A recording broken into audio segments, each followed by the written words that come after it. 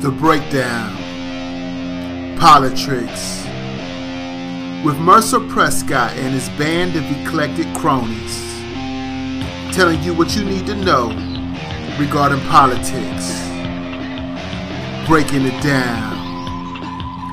POLI-TRICKS.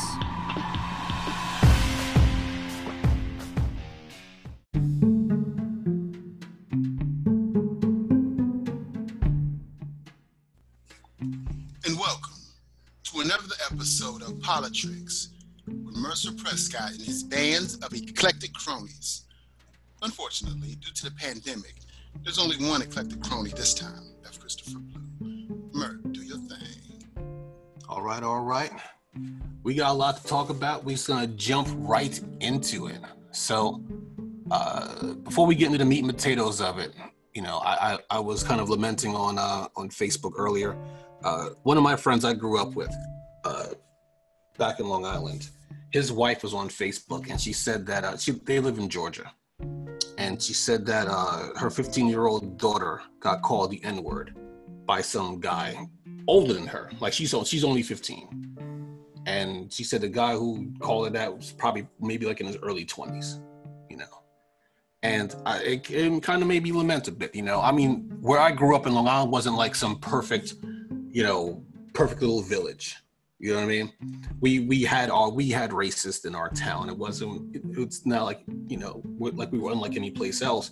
But at least to my memory, the racists were the anomalies. They were the outcasts, Now the racists are the president, And his racism is a feature. It's not a bug. You understand?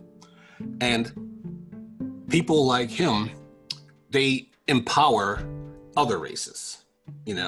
They come out of the woodwork. People who used to be hidden, now they're out and about. They're all over the place. Before we jump into meat and potatoes, I want to talk about Amy Cooper real quick. Probably going to talk about it a lot more on Saturday when we have the full crew.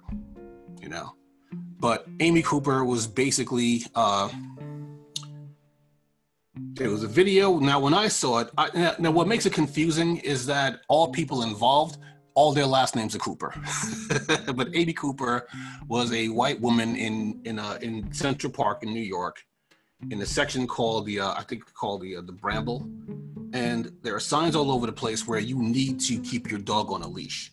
And she had a dog, and she was walking the dog off the leash. So a gentleman named Christian Cooper asked her to put her dog on the leash.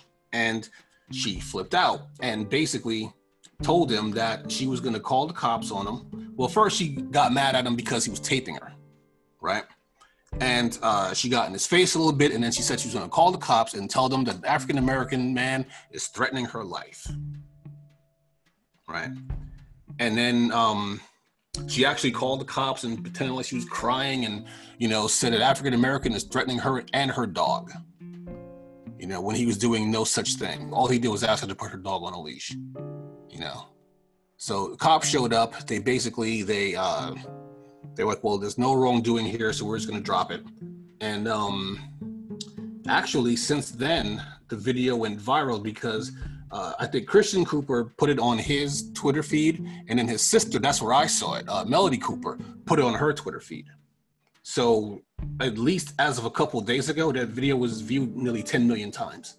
So the woman since then has been, I had heard administrative leave in the article I'm reading now, but I'd heard that she had actually been let go by the investment firm that she worked for. And they even, in that video, she was like trying to make a phone call. She was manhandling her dog. I don't think she was doing it on purpose, but she almost strangled the poor thing, trying to get it back on its leash. And then the shelter that she got the dog from took the dog back. I don't mean to laugh at that, but, they claimed that she voluntarily surrendered the dog. They probably just asked for it back, She was strangling the shit out of that dog when she was talking to that man. She was yoking that motherfucker up. Yeah. Oh, yeah. And my thing is this, Blue. She proved me wrong. And I'm not going to say wrong. It kind of hit me in a bit of a blind spot. And I mentioned this more than once. I have friends who are not black. And they basically were explaining to their friends who are also not black about white privilege. What'd you just say? What? You got friends that ain't black? What? I got friends that ain't black. No, shut up. Yeah, it's true. Really? How? Tell me how you did it. I don't know. I just seen them on the street. I was like, you want to be best friends? And they were like, yeah, sure. That's all you gotta do? That's all you gotta do. So Well, when you're kids, I never had a white friend. That's crazy. when you're kids, it's easy. Nobody really pays attention to that sort of stuff when you're kids. Oh, I grew up in the rural South. Yeah, they didn't play that shit. Blacks and whites were definitely on two sides of the street. I would love to have a white friend. Yeah, I had the luxury of growing up in a mixed neighborhood, so. But he was trying to explain to his friends and coworkers about white privilege, and I told him that, and this is me being naive, that basically it's not something that they can control because it's something that's actually like done to you, like other people giving you the benefit of doubt over the color of your skin, right? And it's not something that you actually want. So I don't know if this particular person, this Karen here, as she's being called now, which is like a slang term for demanding white women, she basically tried to weaponize her privilege. Because if you get on the phone and you tell the cops, hey, a black man's threatening my life, you think the cop's gonna show up and be like, hey, what's going on out here? Right? Especially in New York. You know, or you think they're gonna come with their clubs and guns drawn. Now I know that may seem like it's being melodramatic. Remember, when God, there's so many of them that have died. Their names don't. I mean, when I try to pull one's name, they all just jumble together because there's been so many over the last few years. But the young man who got killed playing with the toy gun, that cop jumped out of his car immediately with his gun out and just started shooting. No warnings, no nothing. You know, Tamir Rice. Sorry. So she knew that if she called the cops and said that she was in danger, that those cops are gonna come with their weapons drawn. And she knew that. So I do not accept her apology because she made an apology. I don't accept her apology at all. You know, do I think that she deserves to get death threats? I don't think so. But I mean, maybe now she'll know how it feels, because I'll tell you this, I've never been arrested, never been handcuffed by a cop. I don't commit crimes. I'm not a criminal, right? Say how it feels. How does it feel? What, to never been arrested? You said now she knows how it feels? Oh, now she knows how it feels. How does it feel? You know, because unfortunately, as an African American in the United States, it's almost like a constant death threat. Now, like I said, my risk is low. I live in a quiet town, you know, so it's not like I live in the south side of Chicago. So for me, saying that might be a bit of hyperbole, but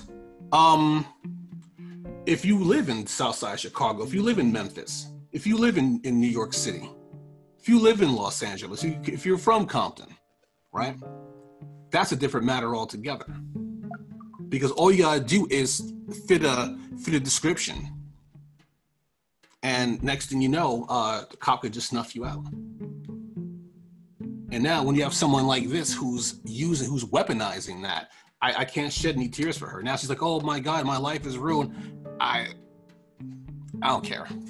I really don't, because she knew what she was doing. It's not like she didn't know she was being taped. Because she got mad because he was taping her. So, but I'm like, what are you gonna do? You know, I mean, she's paying the price for it, and I think that's what's supposed to happen in these situations. When you do something like that, you're supposed to pay the price for it. Because put it like this. And I think that is utter bullshit. I don't think nobody should lose their job because they were racist in that particular type of incident. I don't think nobody should lose their dog because they mishandled him for a couple minutes because she was upset with a black guy. Honestly, if I was in Central Park and somebody ran up on me putting their video camera and they were another color, I probably would react negatively. What the fuck you looking at, ho? What the fuck you looking at, you old cracker ass bitch? I can see myself doing these things. I'm not even mad at her. I don't think nobody should lose their livelihood because they become upset by being confronted by someone of the opposite race. That's bullshit. And I want her to get her job back. I want her to get her life back together. I want her to have learned from this lesson, but I don't think it should affect her livelihood. And pretty, I mean, it's not like she's never going to work again. But the thing is, I mean, you represent the job where you work. I mean, put it like this. You remember Ice-T when he was in that thrash metal band Body Count? And they made that song Cop Killer. Dude, that was my shit. That's the first time I truly embraced hard rock music. And my sister was rocking it for 20 years beforehand because she was all up on Skid Row and Motley Crue and Def Leppard and all that. And we used to tease her on our school bus, and we hurt her so bad. And she always felt suicidal because the blacks always teased her because of her musical choices. But we just couldn't dig that because all we could fuck with was R&B, Quiet Storm, and rap. And we just couldn't understand why a black person would want to wear these funky ass punk rock t-shirts and listen to hard rock heavy metal bullshit. You know what I'm saying? But now, as you get older and you appreciate music more, you can understand some of the why you would listen to it, especially like Skid Row. They had very poignant tales in their rock and roll music. You know what I'm saying? Like I never liked Skid Row. Like Skid Row, like all that hair metal stuff. I was more into thrash metal, like Metallica, Megadeth. Okay, even Metallica, like that one, the album with the one on it. You know what I'm saying? When the guy was a Vietnam veteran, and woo, if you just really took the time to listen and look at the visuals, you could have a greater appreciation for it. Yeah, I mean, I used to get teased like that, not like that, but I mean, I listened to. You hang with white people. I hung with some black people too now. And they probably was Oreos like I was playing. I mean, we had to, I mean, usually when that happened, it was all in jest because all my white friends listened to reggae and rap and stuff like that. So it was all in jest. But some people do get bullied over stuff like that. Like if you're not like everybody else, you know, you do get, and some people do get teased pretty hard, and it kind of it gets to them, you know. So I could definitely understand that. But I mean, I look at it like this, you know. Well, me and Sin, we used to be in this death metal band before, and we did this movie called Angel's Revenge. Remember Angel's Revenge, our top single? Yes. It was badass. Yeah. But I do remember growing up and listening to different music than other people and getting picked on. I remember one day, someone posted a video, and it was this guy. He was in a car with his friends. He was dropping them off. He was listening to every bit of trap music. And it was like, what happens after you drop all your black friends off. And as soon as he took off, he started listening to like singing at the top of his lungs, like his favorite rock song. And I was like, I remember that being me when I was a teenager. Like I would listen to all the trap music, the Gucci and all that stuff in the car. But as soon as they got out, because I didn't want to hear their mouths, they weren't really diverse with music. I, put on, what was it back then? Trying to think of a group that I used to listen to. I know more recently, like groups like Paramore and stuff like that. But yeah, I love Paramore. Loved it. Yeah. It's so many other ones I used to listen to when I was younger. I just can't think of the names right now. I probably have to scroll back like that was me. That was me. My playlist. Sitting in the car in the big 4-0. All right, Q. I see you later, man. All right, man. We see you later. Singing on the fence, loving my whole life. Loving all the beautiful things, yeah, that's all right. Woo! Right there.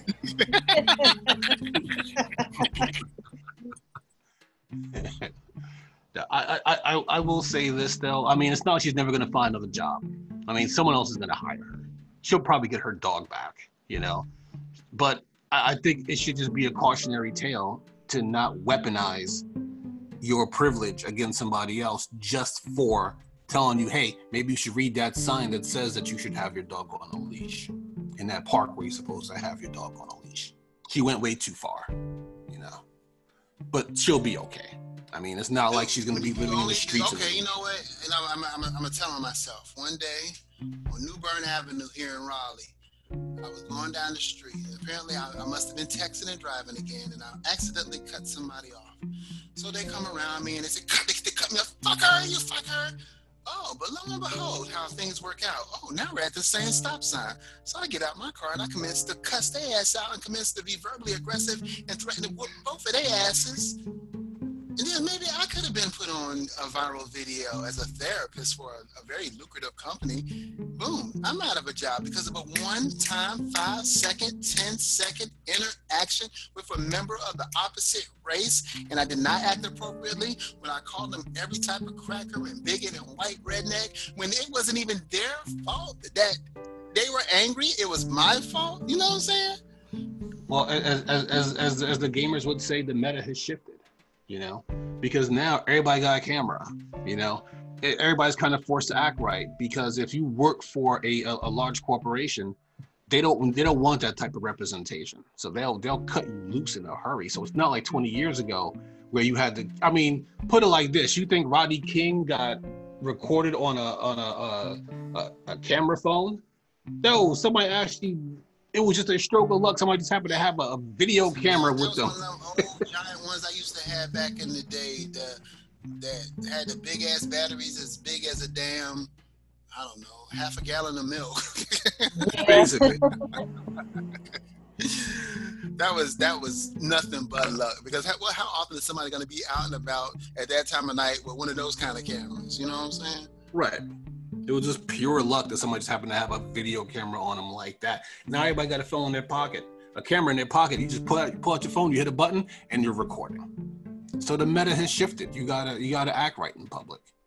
Don't get me wrong. It's not like I've never done. I mean, I don't drive a car, so I've never been cut off like that. But you know, I've stuck my middle finger at somebody who who makes me run across the street when I'm in the goddamn crosswalk. You know, I've done off-color stuff like that. So,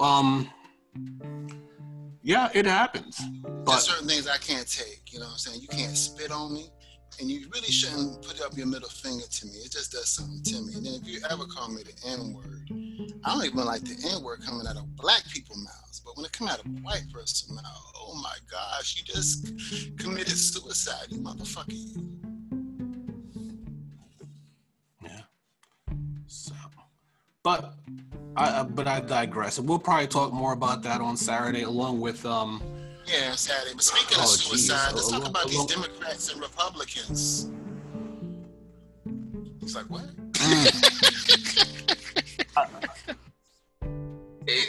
I'll put it like this: it's not that far off, though, because I mean the Democrats are just pretty much just. Man, stop stuttering, man. The only reason get it together, man. Stop stuttering. The only reason why you figure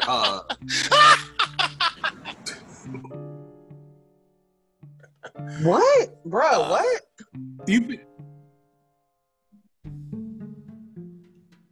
Go ahead, Merce. I think you got the floor cleared now. I hope you did. I was about to say he's there. I put it like this. I'm kind of jumping around a little bit, so forgive me here, Blue. But when you talk about political parties committing suicide, right? You figure for the Democrats, it would just be so easy to win the election. All you gotta do is just be for the people, and that's it. It's done. The election's over. I know it's only May. It's barely June, but it would be over. I mean, you got Mitch McConnell right now talking about we're trying to end unemployment benefits. What? How could you not beat people like that? But Democrats are self-destructing. Let me put it like this, okay? Skipping ahead a little bit, so forgive me here, Blue, because I know you probably already had the slides in order. Bernie Sanders had 2.2 million individual donors, right? So 2.2 million people gave money to Bernie Sanders during the course of the election, right? I'll let you guys guess. How much of a percent of that number do you think gave money to Joe Biden? Just give it to me in the percentage. 5. What percentage? 50%. 50%. 5%. Way too high. No Blue. more than 10. Mercedes, what do you say? I was gonna say around about 1.5. What percent? 1.5. Actually, and Odie, at first you said 5%. You guys are like bookending it. 2.7%. Yeah, no more than 10. So out of the I knew it wasn't more than 2.2 Bernie Sanders,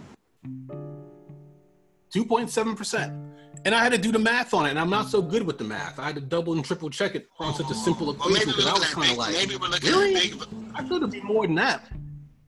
Maybe his Well, people, put it like his people this, out of the donate two- more. Like, Bernie's, he might have 2.2, $10 a piece, 20 million. Versus Biden, let's say there's 2.2 of 2.2 million is 230,000, 220,000. Then maybe those people that give like $100, and then that still would equal the same. You know what I'm saying? Well, it's not about the amount that they give because Bernie Sanders, it's small dollar donations, right? The feature about Bernie Sanders is that a lot of his people, like I've given Bernie about maybe altogether, not a lot of money, like $50 altogether that I've given to Bernie Sanders. So I'm not like a huge donor. But what a lot of people were doing during the campaign is that they had reoccurring donations. So they had it set so every time they get paid, a little bit of money goes to Bernie. So I don't know how many of the 2.2 million were reoccurring,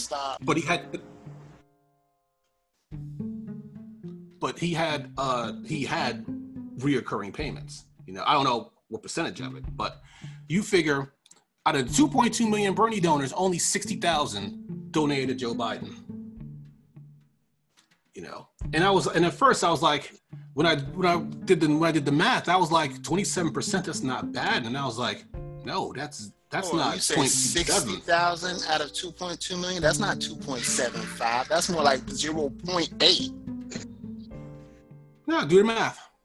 I had to do it a couple of times because at first I was like, I thought it was 27%. And I'm like, no, that's 2.7%. I got my decimals wrong. But what it is, it's basically when I listen to my neoliberal friends and I listen to MSNBC and all that stuff when I watch clips because I don't actually watch MSNBC, but they're basically their whole thing is, especially the ones on Twitter, Jesus Christ, they're just like, well, they're like, well, the progressives are rallying behind Joe Biden. Why aren't you?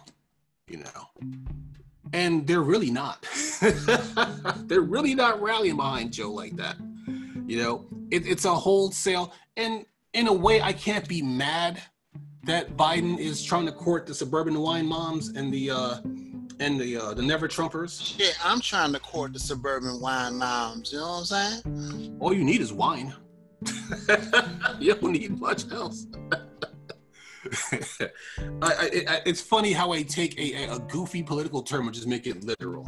Like they're all just drinking wine. They're all getting day drunk with their kids in the strollers. So, dude, I go to these soccer games. That's exactly what they're doing. They got so I gotta be a bag. soccer mom to drink wine because I drink wine all day for no reason, just to drink it. So I need to be a soccer mom. Who y'all thought I was talking about, son? I do have a football team over here, so I'm fine. But you figure Biden is actually, and somebody was talking about this the other day, that Biden could be in real trouble because Americans have short memories. We don't have long memories. I mean, progressives do, but it doesn't always serve our interests because we hold grudges. We don't let shit go. But Americans only really worry about what happened to them yesterday. That's why they have, what do they call it? The October surprise. You know what I mean? Like if something bad happens, they'll just go ahead and we're just gonna spring it in October, like late October, because the people will remember it going into election day. Because if they talk about it in July or August, they're gonna forget about it by November. Because we have short memories, And you figure right now, Joe Biden is leading in all the polls handily. Why? Because the economy's tanking. Why is the economy tanking? Because Donald Trump is a moron, okay? He's an evil moron who listens to his doofus son-in-law Like, a lot of the missteps that Trump did is because he listened to Jared Kushner, the bar mitzvah boy. He always looks like he just finished completing his bar mitzvah, like he's a man now, you know? Or he looks like a mannequin that came to life. And then they just put him in a little suit, you know? He doesn't look like somebody who you should be taking advice from. But he doesn't really trust a lot of people, you know? And he doesn't like to listen to a lot of people. Like, anybody who ever tells Trump what to do, they eventually get fired, you know? So the economy is tanking, and it's basically Trump's fault. I don't care what it's not even my opinion. All the evidence is out there. People have put together day by day stuff about how Trump screwed this up, how Trump had the information, like we talked about before. The reason why it's called COVID-19 is because it was discovered in 2019. So they knew about this last year, and they still managed to screw it up. And because the economy is tanking, Joe Biden is getting a bump. The problem with that is Joe Biden doesn't do anything. In the states that he won, did he even campaign? Did he even show up in those states? No. So if the economy goes on an upswing, let's just say by August, the economy rebounds and people are going back to work and people, you know, what's going to happen to Joe Biden? Then they'll be like, hey, Joe Biden, the economy's rebounding. What's your plan against Trump? Because he didn't have anything. All my neoliberal friends, when I ask them, hey, what's Joe Biden's platform? They don't know. They have no clue what Joe Biden's platform is because he doesn't have one. I watched a video the other day where I was like really, really frustrated about, it was a very clear question to me, where the woman asked, like, what are you going to do now that, like, basically the sum of it was, in retrospect, we know that the crime bill was fucked up. So what are you going to do to rectify it for the Black and brown people who were disproportionately affected from it? This motherfucker did not answer the question. He basically went on the defense and talked about why he voted for it at the time and, like, talked about some of the other things that were a part of that bill that were good things. But it just didn't answer the question. I was just like, there's your fucking chance. Like, just answer the fucking question. And it was no answer to it. And I was just like, this motherfucker ain't talking about nothing. I can't with him. Yeah. That'd be like if the opposing pitcher told you, I'm just going to throw it right down the middle of the plate. All you got to do is just smack it over the fence like batting practice, and you still strike out. Matter of fact, you don't even swing. You just get caught looking. It's like you just stand there with the bat on your shoulder, and it's like, strike three, and you're just like, oh. That's the sound I associate most with Joe Biden. Because that's all that's in his head. His brain's a spaghetti right now. He doesn't know what he's doing. What can I say to sound cooler than Obama? Since I'm riding his dick so hard. Basically, I mean, put it like this. I'll tell you why Joe Biden is so cocky, okay? If you look back, I pulled this from New York Times, right? Their exit polls, right? From 1972 all the way to 2016, right? The black vote, okay? And forgive me if I you know, I was supposed to go back and find out who ran against Nixon in 72, and I forgot to put it in my notes. Because I could see his face in my mind, and I can't think of his name. But Nixon blew him out in 72. Like, I think this dude lost almost every state, including his own home state, you know? But I think was it George McGovern? I think it was George McGovern. Nixon blew him out in 72. But McGovern still managed to get 82% of the black vote, okay? 76, Jimmy Carter, 83% of the black vote. Reagan in 1980 got 85%. I mean, not Reagan, I'm sorry. Who ran in 1980 against? Jimmy Carter ran against him in 80 and lost, but he got 85% of the black vote. 84, Walter Mondale ran, got 90% of the black vote. Okay. 88, Michael Dukakis ran against George Bush, 86% of the black vote. Bill Clinton in 92 and 96, 86 and, no, I'm sorry, 83 and 84% respectively of the black vote. Okay. 2000, what was it? Al Gore, 90% of the black vote. John Kerry, 88% of the black vote. Obama, 95 and then 93% of the black vote. Hillary got 88%. Okay. So you figure from 1972 on, no Democrat ever got less than 82% of the black vote. That's why Democrats are so cocky about the black vote. That's why Joe Biden could go on Charlemagne the God and tell you who's black and who's not black. Yeah, that was arrogant and ridiculous. Yeah, because in his mind, black people just vote Republican. I mean, they just vote Democrat, and that's it. It's the truth. You know, it's all in the numbers. You know, so. But the problem is, as Charlemagne said on Joanne Reid's show, Joanne Reid, I'm mad at her. I'm mad at Joanne Reid because I wanted to be mad at her, and she didn't give me a reason to be mad at her. Because she wasn't great, but she was reasonable. When she was talking with Charlemagne afterwards, after the whole Joe Biden debacle, they were talking about, Joe Biden's comments.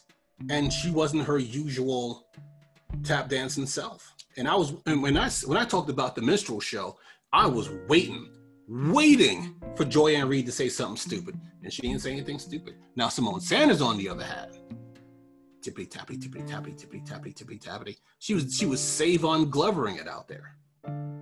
Talk about, Joe Biden, he was just kidding. Shut the fuck up, Simone Sanders, you jackass. You know good and goddamn well he wasn't joking. Whoa, watch the language. Our executive producer, Charles the Saint, has popped in. Wow. What's going on, Charles? But and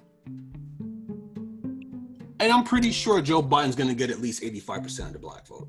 At least. I mean, there's no way he's not gonna get that. But the problem is, people are starting to get a little bit more demanding. And we're who are they gonna? It's all, a lot of people they prescribe to the lesser of two evils argument, and you can't be mad at them. If there's only those two choices, you have no choice if you go with that argument to go with Biden. So, yeah, that's what it's gonna be. Until we get a respectable Republican and a respectable Democrat, then maybe we can finally make a good choice and actually switch back to the party that supported us the most in our time in America since the 1600s, and that's the Republicans. Nah. You know what I'm saying? You gotta think. Let's be honest, man. Look. Republicans was it all up until what, the 50s, maybe? Nah, you know what I'm saying, though, too? I'm not saying nah to the basis of what you're saying. Just the part where you said that we're gonna get a respectable Democrat. Respect. You're right. But what if, like, our homie Namashina Burns, what if she decides to go Republican? I can see her making a big impact with that, because I truly would want a smaller government. I want the government to have less influence on my life, and that's what the Republicans supposedly are about, right? No, Republicans are not about small government. No, Republicans say they're about small government until they need a check. And when they need a check, then they want the government to be as big as they can, they want the government to be nice and big until that check clears. Because all these goofy ass rednecks and all these survivalists and all these people who are out there who are just like, keep your government hands off my health care, they'll change their name to Venezuela if it means they're going to get a stimulus check. So they're all full of shit. Okay, they're all about control. They're not about big government or small government. They're all about control, and they want to be the ones in control. So they're the ones who could tell a woman when they can and can't have sex, when they can and can't have an abortion. But when it comes to telling them to stay inside so they don't affect other people, that's when they get a little, that's when they get a little punchy, Let's talk about what else Republicans are up to. I will say this. Republicans hate California. They can't stand California because California is basically mostly Democrat.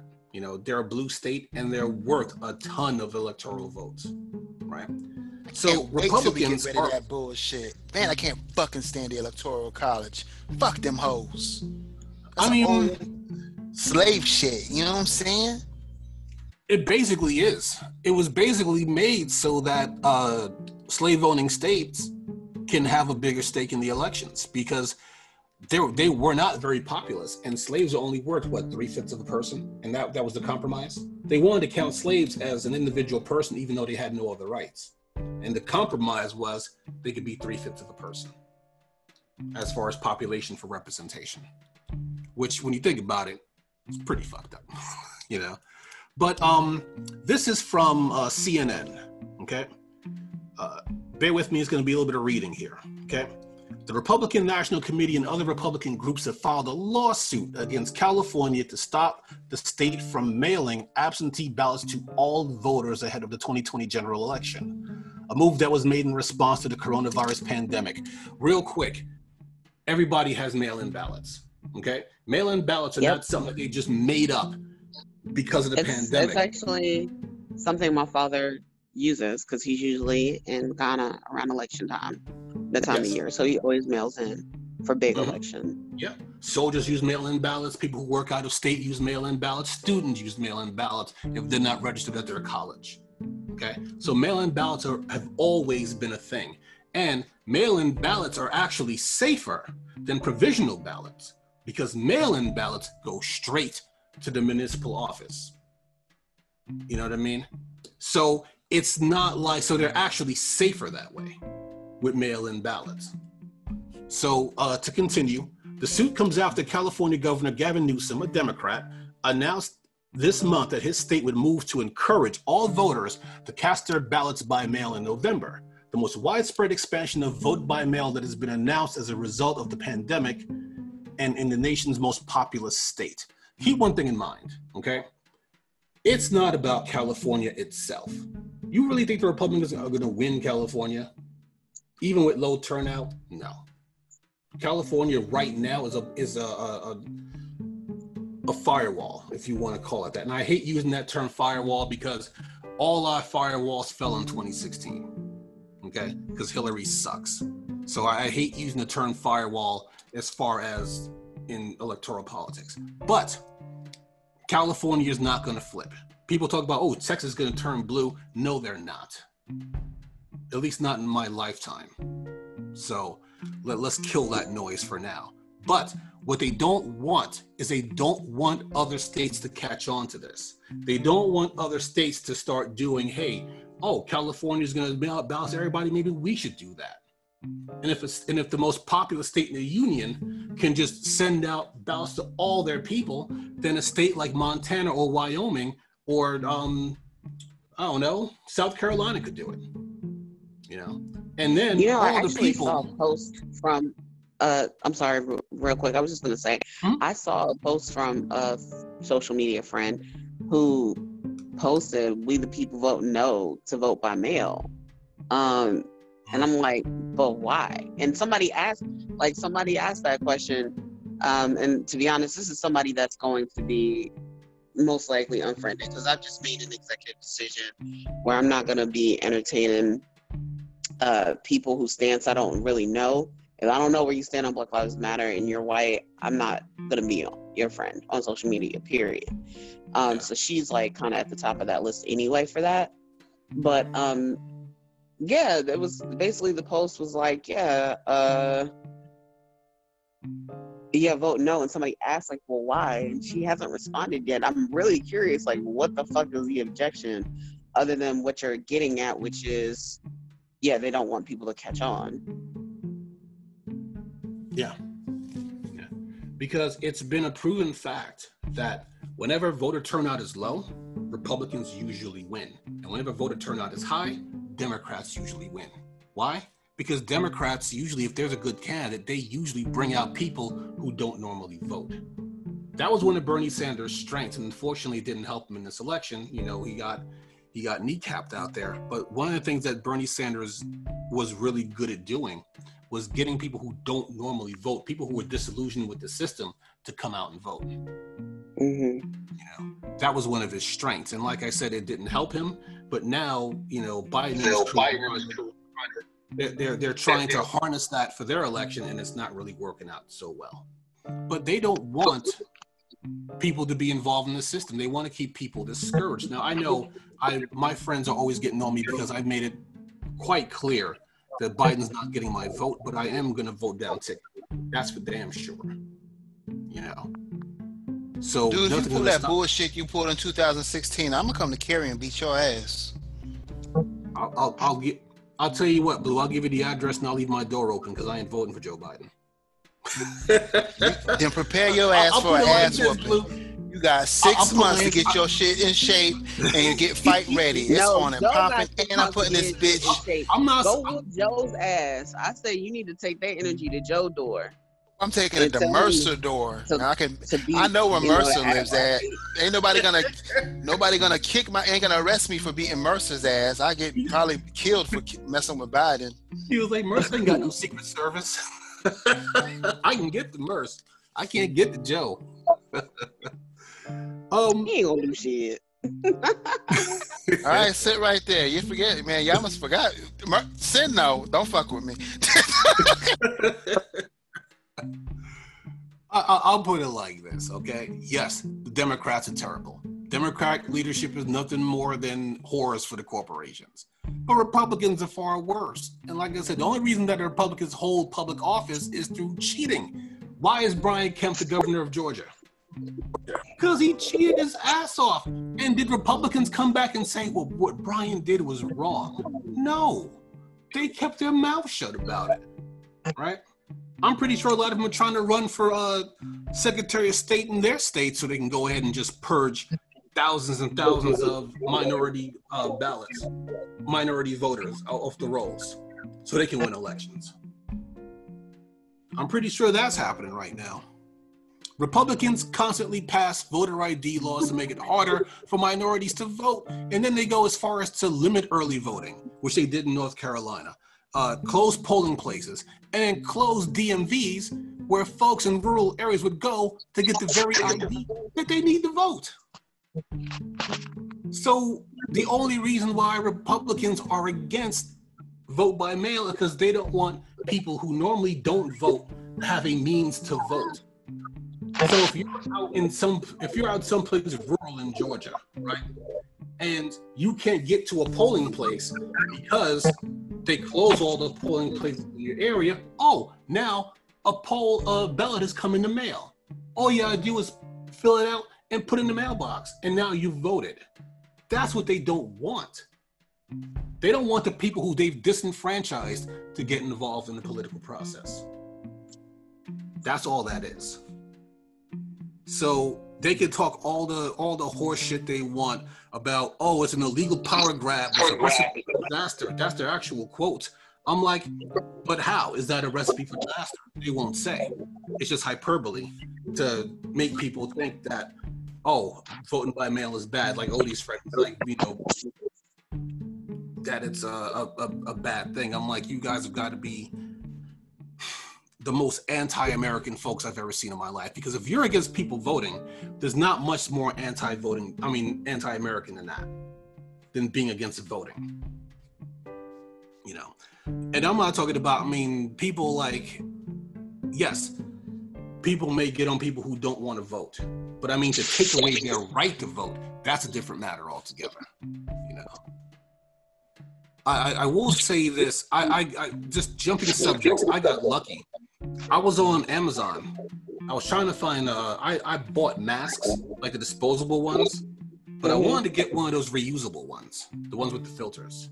Yeah. And then it was kind of confusing because it was just like, well, I've been hearing about N95, and then it was like N97. And I was like, what's the difference between N95 and N97? I was asking my friends, and one of them, her husband was selling masks, right? Was selling they had N95 masks, and they're actually and she's not gonna charge me, she's gonna send me some. I just got some that I ordered the other day, and you know they came from China, so first thing I did was put it in the washing machine. I do not blame you. I don't know where my mask came from. I don't think they came from China, but I'm pretty sure they came from someplace in Asia because it took forever for it to get to me. Yeah. And then something else I ordered that ended up coming from China didn't even pass customs, so they gave me my money back. Yeah, that happened to a couple of things I had, yo. I was like, woo, thank goodness, because I needed that money back. My realtor that sold me this house or worked with me to purchase the house, she actually sent like masks in the mail and just said like there was a sticker on it that said courtesy of her name, courtesy of Teresa Pitt. And I was like, okay. It's good branding, why not? And it's one of the disposable ones, so. Okay. I'll tell you one thing. Here's how cheap I am. They finally had hand sanitizer in my supermarket, but in an end cap right at the beginning of the store, but it was like a quart of hand sanitizer, like a giant bottle of hand sanitizer for like $18. I'm like, I just need a little thing of hand sanitizer so I could just put on my bathroom sink or put on my desk when I'm at work and just squirt a little bit. I mean, you don't need it's not like lotion. You don't need that much hand sanitizer to sanitize your hands, you know? But it's kind of crazy. But I mean, we were talking before about Trump's response to coronavirus, right? Coronavirus is, I think, and when I put that up there, when I really wrote it for Blue, I said it nears 100,000. So when I was writing the show yesterday, they were at 98,000 deaths, right? Today, I believe it passed 100,000. So there are now 100,000 coronavirus deaths in the United States alone. That is approximately 33.5 September 11th. Dude, you supposed to give me the update. You got my slide looking all funky now. I got my notes looking funky. I still had 98,000 on my notes. You know, so it's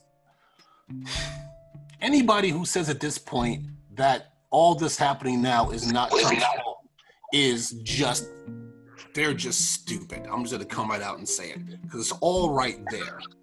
Okay, you figure. Now let me ask you a question. Well, not a question, but I'll also say this. Anybody who thought that even if Trump acted quickly, that there wouldn't be at least 10 or 20,000 deaths, that would also be stupid. Somebody was taking a cutback on this. This is it's extremely deadly, extremely, two people in the same room, like put it like this. If I had coronavirus, right? If I was an asymptomatic case, and I walk into a restaurant that had 30 people in it, right? Just walking from the door to the cash register to my table to the bathroom, I'm probably going to infect at least 15 to 20 of those people, right? It's an extremely communicable disease, right? There's no way that we were going to get out of this unscathed. No way. But 100,000 people. We have dude. The flu has killed more people this year than the coronavirus. So why are we still? That is absolutely not true. You a lie? You a motherfucking lie? That is absolutely not true. Man, I'm gonna show. Hold on, let me pull these numbers right now. Throw it, cause numbers lie, people don't lie. What is it? Hold on. Numbers don't lie, motherfucking bitches is the whole. People lie, bitches lie, pimps lie. Numbers don't. But pimps, black men don't cheat. Okay. Yeah. I mean, you had Trump actually comparing coronavirus to the flu, right? Now we're 100,000 deaths in the hole. You know, what was it? The Washington Post and New York Times started printing the names of the people that died. They had an entire page filled in small print, and I think there was only 1,000 people. So you're talking about 100,000 people that have died because of coronavirus, right? And what's Trump doing about it? He's playing golf. Damn, son, you told the truth. You beat me on this one. Fuck. Only 20,000 died. Fuck, man. I mean, not fuck like, oh, that's not good enough. No, I mean, fuck like I was wrong. 56, they said 39 million, between 39 million and 56 million caught it, though. Oh, yeah. No. Don't get me wrong. A lot of people every year get the flu. I had the flu earlier this year, you know. I get it every year. And I'll say this. I got the flu this year, and I got a flu shot. You know? But then again, I am diabetic. I don't even know why you even play yourself. That shit don't ever cure the type of virus that's out at the time. Dude, it's pointless to get. And you know what, though? Next time you go and get one, I want you to ask that. Can you please give me the ingredients of this virus? Ingredients have to be for everything I eat on. I think I should definitely have some notion of the ingredients in something I inject in my body, ho. I do not want to know, because if I know what's in it, I'm not going to take it. If he tells me a bunch of stuff I can't pronounce, I'm going to be like, you know what? Get that needle away from me. I'll take my chances with the flu. No, that's not true. But I mean, my doctor it was basically just like, he was like, have you had your flu shot this year? And I was like, no. And I was like, well, you're going to get a flu shot now. And he just gave me a flu shot. And I'd be like, ho, you ain't gonna just be sticking stuff in me. It's like you his bitch.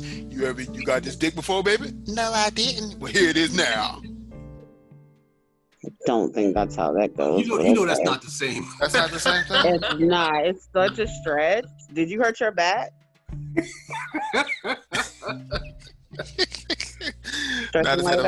had a flashback. I'm tripping. But I will say this, though, right? There were some experts who were saying that, I mean, like I said, we were going to take a cutback no matter what on this, because it's highly contagious and an airborne disease in a country filled with dumb people who don't want to take things seriously. Yeah, we were going to take a cutback no matter what we did. But there were experts that were saying that if Trump had acted sooner, it acted like he was supposed to, and not actually dismantled the task force that was able to handle this. Exactly. Out of sight. They could have saved more than 40,000 lives if they had done that. You know, like I said, and maybe we wouldn't have almost 36 million at last count filed for unemployment, and we're talking about in the space of 6 weeks. So to have that's Great Depression numbers, to have that many people out of work in such a short amount of time. You know. So it's hard to talk about it because it's unfathomable, you know, that we have a president that just does not care about anybody or anything, you know, and people will come out there and lie for him and get paid for it, like his press secretary. I don't know, Meth Barbie or whatever the fuck her name is. I don't know. I didn't care enough to learn her name, his current press secretary. But she actually said, when they were talking about Donald Trump committing slander, when he was talking about what he said about Joe Scarborough and that conspiracy theory that keeps popping up, you know what she said? She said that it was slander that they keep saying that Donald Trump is responsible for 100,000 deaths. It's not slander if it's true. Not to mention, it's by his own logic that's true. Yeah. In his own tweets from several years ago. Yeah. Or better yet, he's basically lying and saying he's taking hydroxychloroquine, if I pronounced that right. And you know he's not taking it, because he'd probably be dead by now if he was taking it. It's not really for COVID-19. It's really for lupus patients. You know? Well, damn, don't he look like a lupus patient? He looks loopy, I'll tell you that much. I mean, he always looks confused. He always looks like he doesn't get enough oxygen. He just looks like one day he's going to be on a podium, he's going to collapse and die, and I'm going to be like, yes, I seen that coming. He doesn't look he's never looked healthy, but he really just looks unhealthy right now. So maybe he is taking that hydroxychloroquine. I don't know. You know, but it's just really it's really sad that America in general is not taking this seriously enough. And I swear to God, if these deaths hit like 150 or 200,000 in the next couple of months, I have no clue what's going on out there. But it's a sad state of affairs.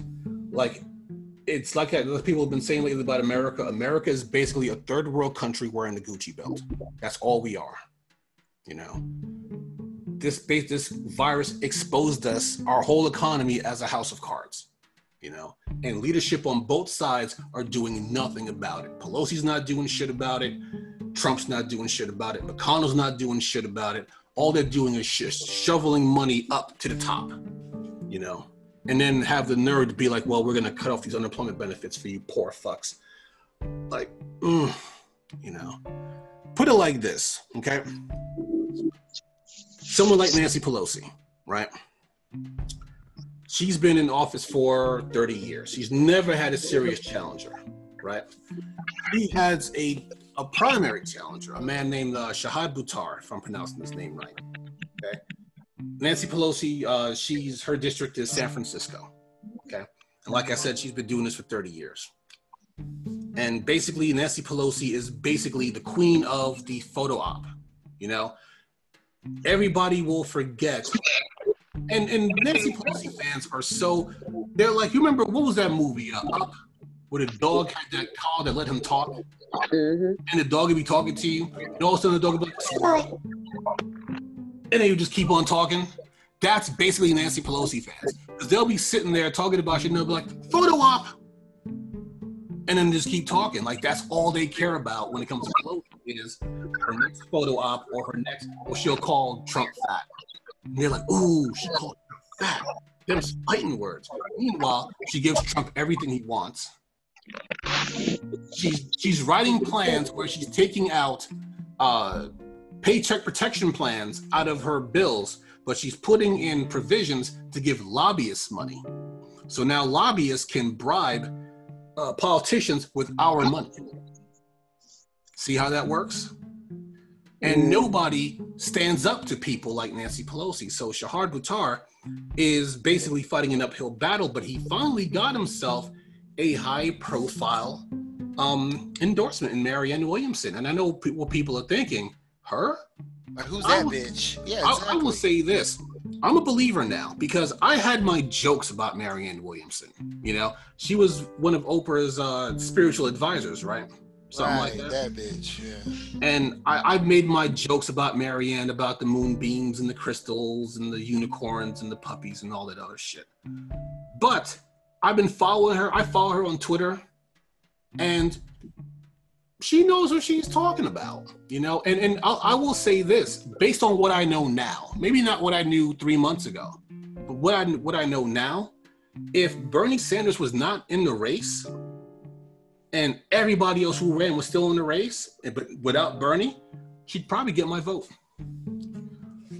You know? So this is from The Independent, okay? A video posted on Instagram, Ms. Williamson made clear that she respects Ms. Pelosi's achievements, which she said have really paved the way in profound ways for women such as myself. Don't forget, Nancy Pelosi was the first, I believe, the first female Speaker of the House, right? She said, but that she has become very, very concerned with the corporate direction of the party, okay? And she says, we need to take a strong stand for the progressive vision that many of us feel is absolutely essential, not only for the future of our country, but also for this next election, said Ms. Williamson. And as a consequence, I am now endorsing Shahid Buttar for the congressional seat in the San Francisco district where Nancy Pelosi now serves. Ms. Pelosi, who represents California's solidly Democratic 25th district, has not faced a serious electoral opposition in years. However, because California holds open primaries in which the two top contenders face off in the November election, she's now being challenged by another Democrat in the form of Mr. Buttar, who is a constitutional lawyer and a staunch progressive. Now, here's the thing I want you to realize, okay? When they had their primary, Nancy Pelosi got 74% of the vote. In their March 3rd primary, Shahad Buttar only got 13%. So you figure that's not going to be a very compelling race. But It says the left-wing challenger will be able to ride a wave of progressive discontent with the party's establishment following Bernie Sanders' loss to Joe Biden in the state. Okay. Now, here's my thing. Oh, okay.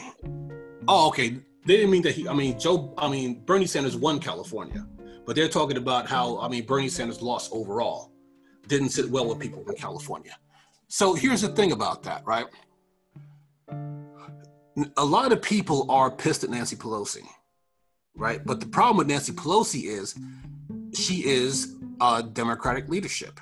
So she has the power to stifle progressives at every twist and turn. So you have people like AOC and Bernie Sanders who feel like they have to kind of do her dance in order to get something done.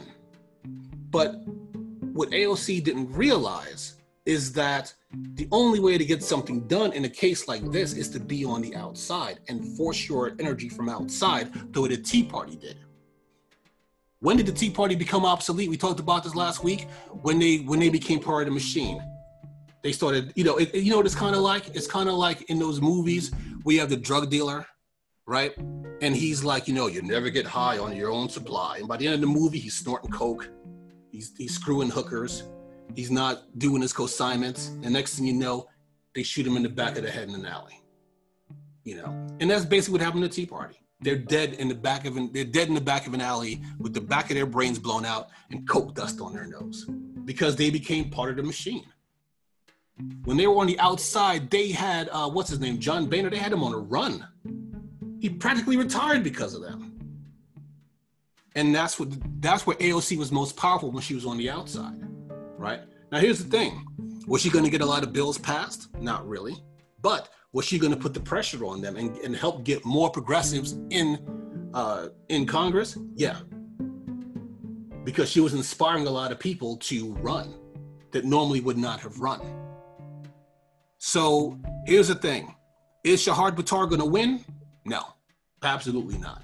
But can he put the screws to Nancy Pelosi? I think he can. Because put it like this. When they run again in November, I don't think it's going to be a 74-13 victory. You understand? I think it's going to be a lot closer than people would think. Because a lot of people are really sick of Nancy Pelosi and her fact that she's not doing anything to help the people. Those bills that she passed were horrible. They barely did anything to help people. Canada's getting $2,000 a month until the pandemic is over. And then they're going to get money for a couple months after that to help them get on their feet. What do we get? $1,200 check? And they can't even decide on the HEROES Act. It passed the House, but nothing more. Yeah. I mean, McConnell is not even he's probably not even gonna look at it, And the thing is, all my neoliberal friends, they think that Nancy Pelosi is playing three-dimensional chess and the rest of us are playing checkers on a board with no checkers on it. And every time that Nancy Pelosi pulls some bullshit like she did with the HEROES Act and all the other stuff, it's just all crickets. All crickets. So I'll put it like this: if I come across an extra couple of bucks, I'm gonna donate to Shahar Buttar's campaign. Even if it's only $10, I'm gonna donate. So if in the off chance that he wins, I could say I was a part of that. And I want to give extra props to Marianne Williamson for going against Pelosi on this, because I'm pretty sure she's going to run again, right? So I'm pretty sure this is not going to be her last time running for office. I'm pretty sure she's going to run again, And I think it's time that progressives really start to really organize and really stick together. The ones who are trying to run and get into office and the ones who are already in office. To just stop playing patty cake with Nancy Pelosi and really challenge her, But the thing is with Bernie, is he actually cares what people think. And sometimes that's good in politics, most times it's not. Because Bernie doesn't want to be seen. I'm pretty sure that all the time where he was told that he hurt Hillary, that he's the reason why Hillary lost, I'm pretty sure that does hurt him because he's actually a kind-hearted person, you know? So, I mean, you saw how Whoopi Goldberg was with him when he was on The View, right? He's like, well, why are you still in the race? Why are you still in the race? Nah. Shut the fuck up, Whoopi, jackass. The question they should be asking is, why is Joe Biden in the race? Joe Biden should be home trying to hold on to the last of his memories before his brains turn to melted ice cream. He should not be running for president. You know, that's just the long and short of it. But I think that, I'm hoping that more people, progressive pundits, there are a lot of progressive pundits like Humanist Report who actually have them on the show. I forgot her name from the Young Turks, but she did a nice long interview with him, and they were answering people's questions and stuff like that. So he may get a little bit of steam, and he may actually get a little bit of shine. And I figure like this: if he can somehow get 40% of the vote in California, I think he could take her all in when she runs again in 2022. So, like I said, I don't think Shahar Buttar is going to win, but I want him to do very well. So, we'll see how that goes. So,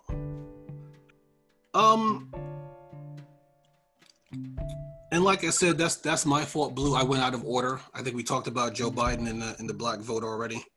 But I will say one thing before we go, because we're almost out of time. And I guess we may as well leave that unless you have one about the Joe Biden versus Amazon. I don't know anything about no Amazon. Run that. Okay. I'm basically the world's biggest hypocrite, because I was just telling him before the show started. You're a fucking asshole. I am an asshole. I resemble that remark. And I hate Jeff Bezos. I think he's just an animated nutsack for the way he treats his people. You know, a very rich animated nutsack. I'll gobble those nuts for $1 trillion. What the fuck? But you figure it like this, right? Joe Biden is one of those people who like they said, he wants to be cool like Bernie Sanders. Because I follow Bernie on Twitter, and he always says Bernie ain't cool. Bernie's a motherfucking. Get the fuck out of here. What the fuck's cool about Bernie? I don't know. He's a cool guy. I'm not. One of them. He reminds me of one of those cartoon characters. Like Mr. Magoo, yo. What the fuck, yo? All right, his platform is cool. We'll just say it like that. You're stretching your luck on that one. I'm on my own on that one. If Bernie Sanders cool, huh? But Joe Biden had a tweet. And he said, I said it before and I'll say it again. No company pulling in billions of dollars in profit should pay a lower tax rate than firefighters and teachers. Let me tell you something about Joe Biden. He's never said that. Okay? Joe Biden is basically like a subsidiary of the banks. So he's never said anything like that before. Talk about, I said it before and I'll say it again. That's his dementia talking. If that wasn't written by one of his people who handles his Twitter account, he definitely has dementia if he thinks that he's ever said anything like that before. But Amazon came back with a response. Amazon said, we pay every cent owed. You spent 3 decades in the Senate and know that Congress wrote these tax laws to encourage companies to invest in the U.S. economy. He says, we have 500,000 jobs with a minimum wage of $15 an hour across 40 states. Assume you're compliant with the tax code, not Amazon. Okay? I'm going to tell you why Amazon is full of shit. Okay? The Stop Bezos Act, right? The Stop Bezos Act was written by, I forgot who co-authored it, but Bernie Sanders was a part of it. And here's the short version of it. This bill amends the Internal Revenue Code to impose a tax on large employers whose employees receive certain federal benefits during the year. A large employer is an employer who employed an average of at least 500 employees on business days during the preceding year. The tax is equal to the benefits that the employees receive under SNAP, school lunch and breakfast programs, Section 8 of the United States Housing Act, and Medicaid. And This bill also prohibits large employers from asking questions or seeking information about whether a job applicant receives federal benefits. So basically what they're doing is, and Walmart is especially guilty of this, it's basically, if you pay your employees starvation wages, right, to the point where they have to get on public assistance, they are going to charge your company in taxes for the services that they use. Because this is the point where somebody like Benjamin Dixon, he makes a point about billionaires, to the point where there's a point where you create wealth, and there's a point where you extract wealth. This is where you're extracting wealth. You're becoming a multi-billionaire, tens of billions of dollars, but yet your employees have to apply for government services because they don't make enough to survive, and they're full-time workers. So if you work full-time, you shouldn't have to apply for SNAP. You shouldn't have to live in Section 8 housing if you work a full-time job. And then all of a sudden, Amazon decided to act right and change their minimum wage to $15 an hour. So that was only back in 2017? Amazon's been around since the 90s? So with Amazon, they're basically just talking out the side of their ass. When they're talking about like, we do this and we do that, y'all don't do shit. Okay. One last thing before we wrap this up. This is from TheVerge.com. Tim Bray, a senior engineer and vice president at Amazon Web Services, has quit his job because he was dismayed that the company fired whistleblowers who were trying to draw attention to the dire straits of Amazon warehouse workers. He says, remaining an Amazon VP would have meant, in effect, signing off on actions I despised. So I resigned.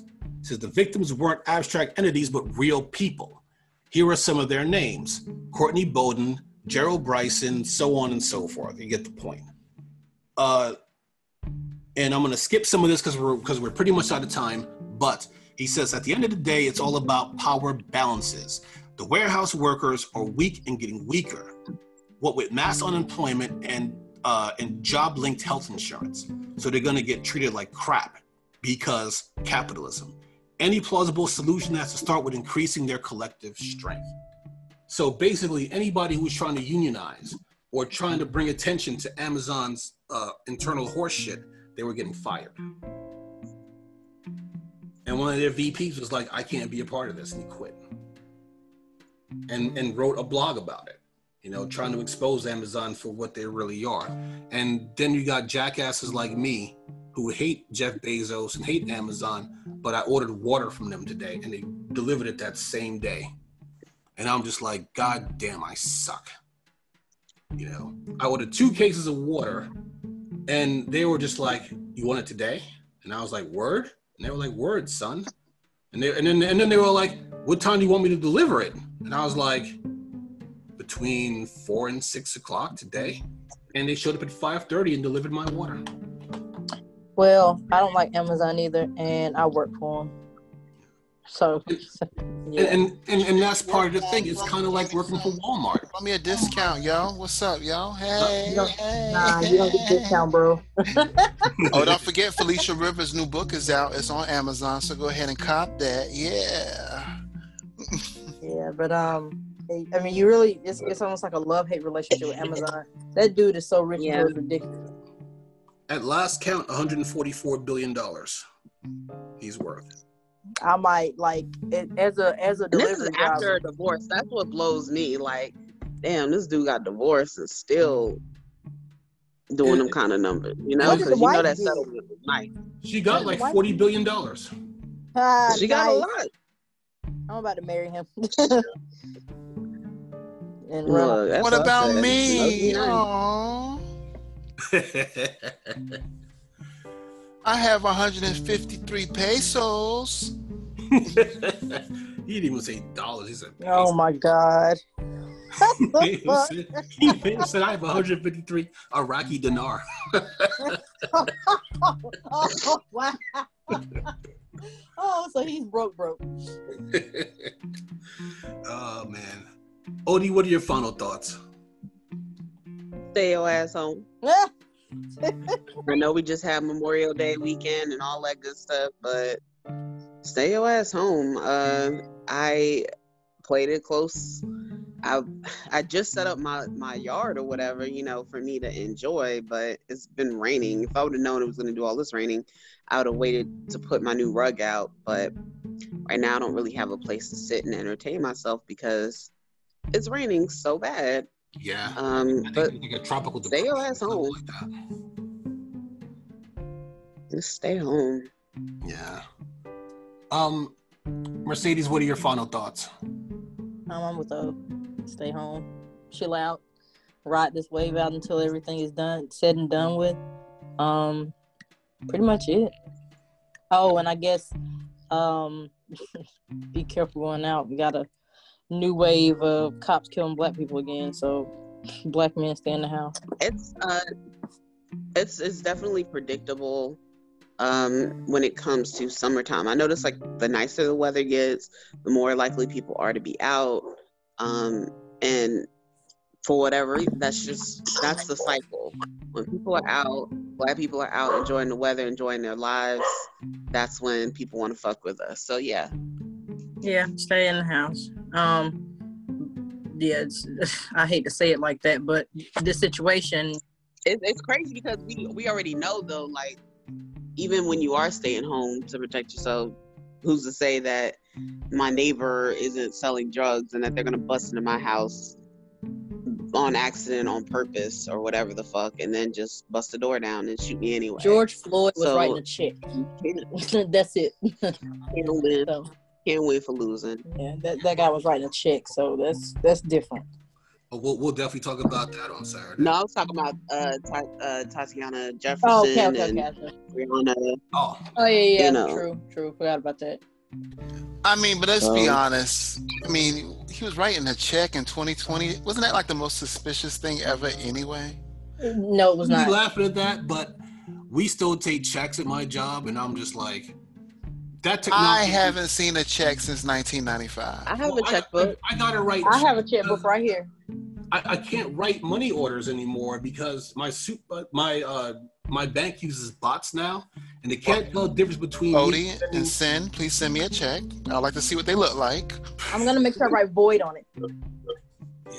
Yeah, but basically, whenever I try to get a money order, it thinks I'm trying to buy hundreds of dollars worth of groceries, and it rejects me every month for the last 4 months. So now I just have to write my apartment complex a check. So. I mean, old people write checks all the time. I see it in retail all the time. So I don't see how it's suspicious. I had to write a check the other day for something, and Discover sent me checks out of the blue for free. So I guess they got a warehouse full of checks they don't need, so they just stamp my name on them and send them. But yeah, he was doing normal shit. I was just joking. I mean, but I personally just haven't seen a check in 20 years. So I was just saying. Not even a payment? Like someone paid you with the check? No, I tell them hoes they better deposit it in my account. They better send it electronically. With the ones, the backwoods one like Felicia and all them, I make them PayPal me or Venmo me. 20 years ago, we didn't have that though. We had PayPal since at least 1999, 2000. Yeah, but that wasn't a common way to exchange funds though. That really wasn't. PayPal was the only thing I used PayPal for once upon a time was eBay. Anytime I would shop on eBay, I would use PayPal. But I really didn't fuck with it. Yeah. Like person to person. Oh, wow. I've used eBay maybe like twice, but I paid by credit card. I didn't do PayPal. I got banned from eBay. I was getting too hooked, boy. I had to get myself. I had to do something evil just to get myself off that bitch. That shit is addicting. Okay. Yeah. In fact, I'm gonna go on there right now. Shit. All right. If you haven't already, please subscribe to the Urban Breakdown podcast featuring shows such as POLI-TRICKS with Mercer Prescott and his band of eclectic cronies. It's available on all streaming platforms except iHeartRadio, including YouTube. You can Listen via flip phone or home phone at 1-857-385-7045. And today's sponsor is Sardines LLC, and she'd like to give her a little 30-second commercial break. So yesterday was World Africa Day. To recognize, the struggles of the African Union and the work that they've done to unite the continent and move away from colonialism. So yesterday was Travel Tuesday, and of course we recognized all of our African nations. So definitely tune into O's Odyssey podcast. It was a good episode focused on living in Ghana. So hope you guys check it out. Will do. It's one of my favorite podcasts. I love your intro music. It's so beautiful. Thank you. Shout out to Ricky Rose.